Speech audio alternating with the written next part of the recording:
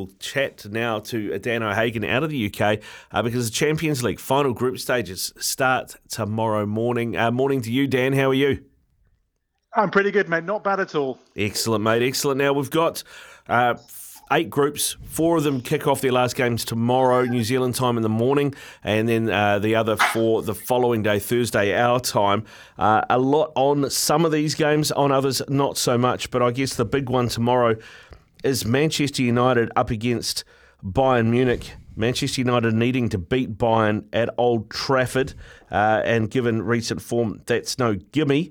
What do you make of where United are at, and more importantly, what do you make of where Bayern are at after they lost 5-1 at the weekend? Yeah, let's start with United. Obviously, the weekend defeat to Bournemouth, the latest in a list of displays, performances, results, which have been so far below the level of where that club ought to be. And without question, the pressure is on Erik ten Hag. But, we've had this problem time and time again that it can't be the coach, because the guys have gone in there. They're no mugs. David Moyes, Louis van Gaal, Jose Mourinho, Erik ten Hag. The situation can't be the coach every single time. So the players must look at themselves. And tomorrow night is an enormous game because obviously they take on Bayern, who've already qualified, but the 2 clubs have previous. Obviously, the most famous won the final back in '99. And yeah, you can say, okay, Bayern got beat at the weekend, but the form United are in, you really fear for them. That group is wide open for the second place. Obviously, Galatasaray and Copenhagen just ahead of United, but it is there for them tomorrow night. But given the recent lack of performance, the recent lack of cohesion, even a Bayern who have nothing to play for, I don't see United winning tomorrow night. It is hard to see that, it's got to be said, Dan. They seem to be a team, United, that can put in a performance and you think, okay, they've sorted things out, and then the next game, it's back to what we had before. I mean, I thought after the Chelsea game, that 2-1 win, they had found something, but then losing like they did to Bournemouth on the weekend, it's a head-scratcher, isn't it? I mean, you mentioned Ten Hag. How much of this changes when Sir Jim Ratcliffe takes over? Yeah, I think we are going to see in the next 3 or 4 months almost the end game at United, where things will have to change, because at the moment it's unsustainable. A club of that size should not be having the repeated failures and struggles they are. And yeah, tomorrow night that they play Bayern, who you mentioned they got beaten at the weekend. It's not a Bayern who are playing anywhere near their best level either. But as I say, I just do not see United at the moment being able to pull out a performance tomorrow under enormous pressure to win that game. So tomorrow night, I do fear for them. There is a bit, I guess, of a side story here, because it was pretty well known that Erik ten Hag wanted Harry Kane. Harry Kane wanted to move to United, and surprise, surprise, it didn't happen because of the Glazers. Well, at least that's how it's been phrased. Do you think Harry Kane plays tomorrow, given that Bayern are through and what else is on the line?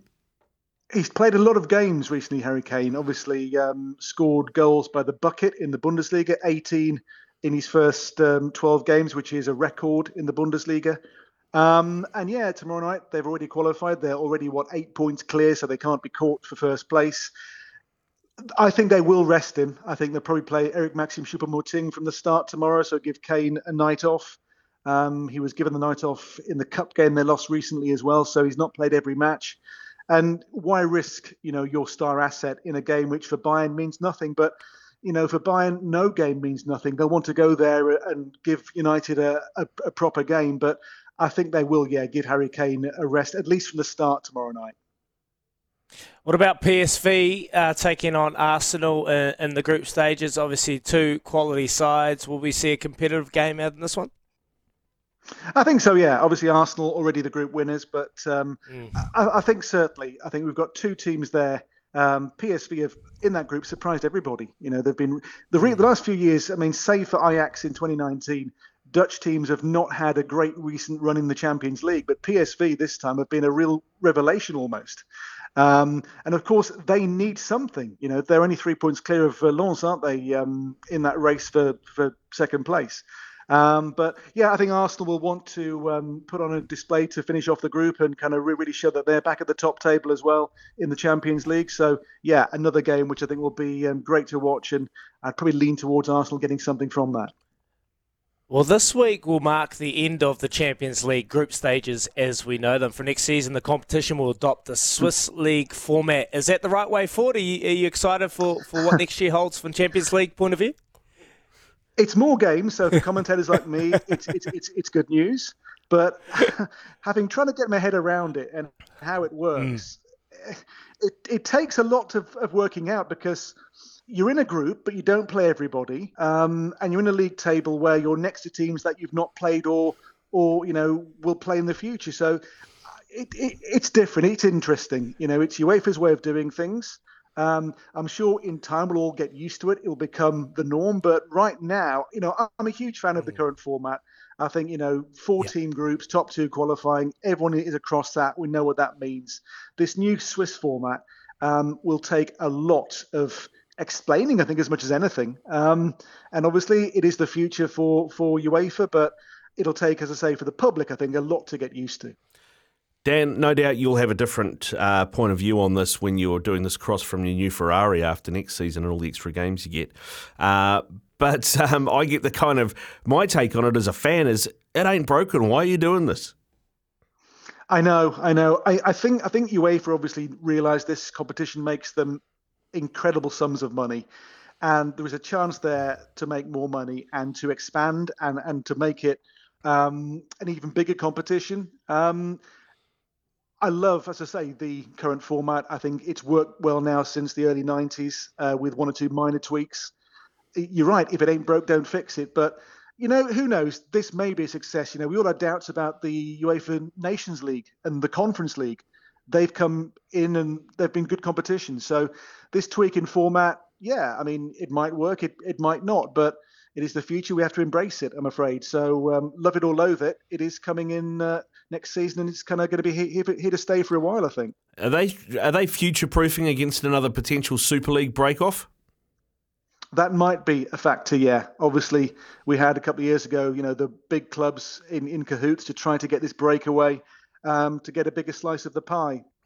And that's it. It's, more games, more TV revenue, more people through the turnstiles. It's more, isn't it? Whether that means quality football, the quality improves or is maintained, I don't know. Because, you look at the Champions League, the last couple of years, the quality has been absolutely incredible. And you just hope that more games won't dilute that. As I say, it's happening. We can't change that. We've got to go on with it. Do have to get on with it, mate, and we should get on and talk Group F, because most of the other groups are reasonably well sorted here, but Group F, but going into the Champions League, was called the Group of Death. Borussia Dortmund, PSG, Newcastle, AC Milan, and it's very much turned out that way. Everybody's still I think Dortmund are the only ones that are fully qualified, but yes. PSG, Newcastle, AC Milan could all qualify or could all finish out of European competition altogether after Thursday's games. Yeah, and the surprise for me is Dortmund. I mean, I see them a lot, and I did think they would be the team to finish last in that group, but they've got 10 points and they've qualified. Newcastle, obviously, first time back in the competition after a long time away from it. Different club, of course, now as well, with the Saudi money and Eddie Howe in charge there. But for them, it was always going to be a steep learning curve. And PSG, we know PSG, year in, year out, at some point they will have a meltdown in the competition. I didn't see them not getting past the group stage, but that obviously could happen this week. But yeah, for me, the big surprise in that group was Dortmund, because no one thought in a group with them, PSG, Milan, Newcastle, they'd be finishing top. So amazing for them. But for the other three, it'll be a very nervy night tomorrow night. Well, Dan, we know all the big names, all the big teams, your Bayerns, your Arsenal, your Real Madrid, your Barcelona, who have rested 8 players this week because they're pretty much guaranteed to head through. Is there a dark horse in the Champions League who you think, take a look at, that could potentially eventuate into the round of 16 and upset a few? In terms of the teams who can go through this week, I wouldn't say there's any great surprises there from the games coming up this week. But you look at Group D, Real Sociedad have been fantastic so far, a team who aren't really fancied to go too far. They had a fairly kind draw, in there with Salzburg and Benfica, who can be hit and miss. But Inter are in there as well. And for them to get 11 points so far is really impressive. But yeah, I don't think there's going to be a dark horse to win the thing. I think those days are gone. It'll be one of the traditional powerhouses who'll win the trophy come the end of the season. But the group stage always produces good football and very few shocks these days because the powerful teams are so strong. It takes a lot to upset the apple cart. One of those powerful teams at the moment that's struggling a bit, Dan, is Manchester City. They've only won one of their last 5 in the Premier League. No Kevin De Bruyne, obviously, he's been out for a long period of time. Erling Haaland missed the last game against Luton and looks like he's probably going to miss until maybe the new year. Then Jeremy Doku, who's been probably one of their standouts this year, is currently out. He's missed the last couple of games with a knock as well. I know Pep Guardiola likes small squads, but could this be coming back to bite him? Yeah, obviously playing for trophies on so many fronts, you do need a big squad. And they have been lucky in previous seasons to kind of get through with not many bumps and knocks. But you mentioned the players there who are out or are facing absences. It's a big, those are big holes to fill. I'm just looking now at their games upcoming, obviously. Cervena's faced a Red Star Belgrade away. For them, it's a dead rubber for Man City. But beyond that, the games come thick and fast, with the Premier League games are over Christmas as well. So they will need those players back because, the Premier League, obviously, this season is very, very close. And their defence of the Champions League is huge for them as well. So they want those players back as soon as possible. And they've got the Club World Cup to contend with as well. They've got to go away to that before Christmas. So there's so many games demanded of this squad. Do you think the Premier League, looking at it as it stands, we're going to have a title race come March? Yes. And, you look at this season, you mentioned dark horses in the Champions League. Look at Aston Villa in the Premier League. Is it 15 successive home wins now? They're absolutely flying. And City only 4th in the table. Which is amazing given what they've done in the last few years. But at the moment, it's a 4-way fight. It could end up that way come March. Villa look terrific. Liverpool look really strong. Arsenal as well. And even Spurs. The job Ange Postecoglou's doing there, the football they're playing, it could even be a 5-horse race come the end of the season. We'll have to wait and see on that front, mate, but it's exciting that it's not one team running away with it, so that has got to be good news. Dan, thanks very much for coming on, mate. Really appreciate it, and have a good call tomorrow, eh? Pleasure, thank you. Cheers. Dan O'Hagan there with us, Champions League and Bundesliga commentator, giving us the lowdown. What do you think of that, Izzy? I mean, it seems to be there's a bunch of teams that could win it this year. PSG have obviously lost a few of their big stars in Messi and Neymar. Man City got a few injury issues. It feels pretty open. Yeah, it does feel pretty open, but I just every comment we get in regards to Manchester United leads back to the ownership, doesn't it? Mm-hmm. That's the biggest question is like the coaching groups that they've had through this team, the players they've had at their disposal that haven't fired anything and they still struggle. Like it just all goes back to the cultural problems from the ownership point of view. Like no one wants to be there. They're getting paid, they're getting a check, and the results don't matter. And we're continuing on down this path. Yeah, everyone's commenting on it. Yeah, it's interesting. I mean, Gary Neville obviously comments on it a lot because he's a passionate United fan who's also, one of the leading pundits in the UK. And he vehemently has stuck to the idea that regardless of how much money has been spent, this comes back to the Glazers. He said, as Dan pointed out, you've had Louis van Gaal, who's a top Dutch coach. You've had Jose Mourinho, who's won Champions Leagues. You've had David Moyes, who won the Europa League last year with West Ham and things. You've had all these different coaches, and no one has been able to get it right with Manchester United. And he said again the other day that this all comes down to the owners. It's the Glazers because they don't want to be told what to do. So they don't have a director of football. They don't have any of that structure in there. And in fact, they've even you got to remember, these are American guys who don't know the first thing about football. I'm not saying that as a generalisation against Americans, but these guys don't. They own the Tampa Bay Buccaneers. They're businessmen. They're not football guys, right? But they've basically parked themselves within the football structure at the club. They've put money men in and not football men in. But even guys like Anthony Martial, who was bought, one of the Glazers, he's his favourite player. Jose Mourinho wanted to sell him. He said he's not up to it. He's not up to it. They wouldn't sanction Jose Mourinho selling that player because they liked him. He was their favourite player. So you've effectively got billionaires playing Football Manager. Yeah, and I feel sad for the players that have laid the foundations for this club and what it is today. The Paul Scholes, the David Beckhams, the people that have Rio Ferdinand, like everyone that has been a big part of the history of this club to get it where it is today. Why fans support this club like myself?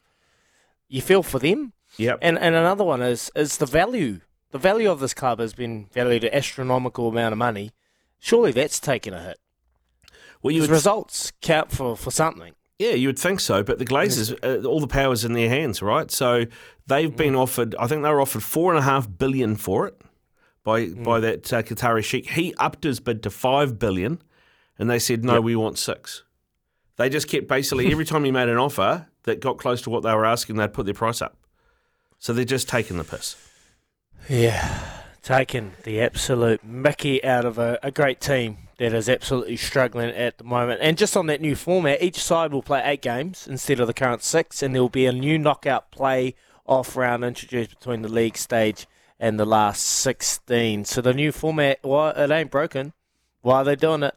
Money, mate. You had the top teams in Spain, the top teams in Italy, top teams in England, PSG as well.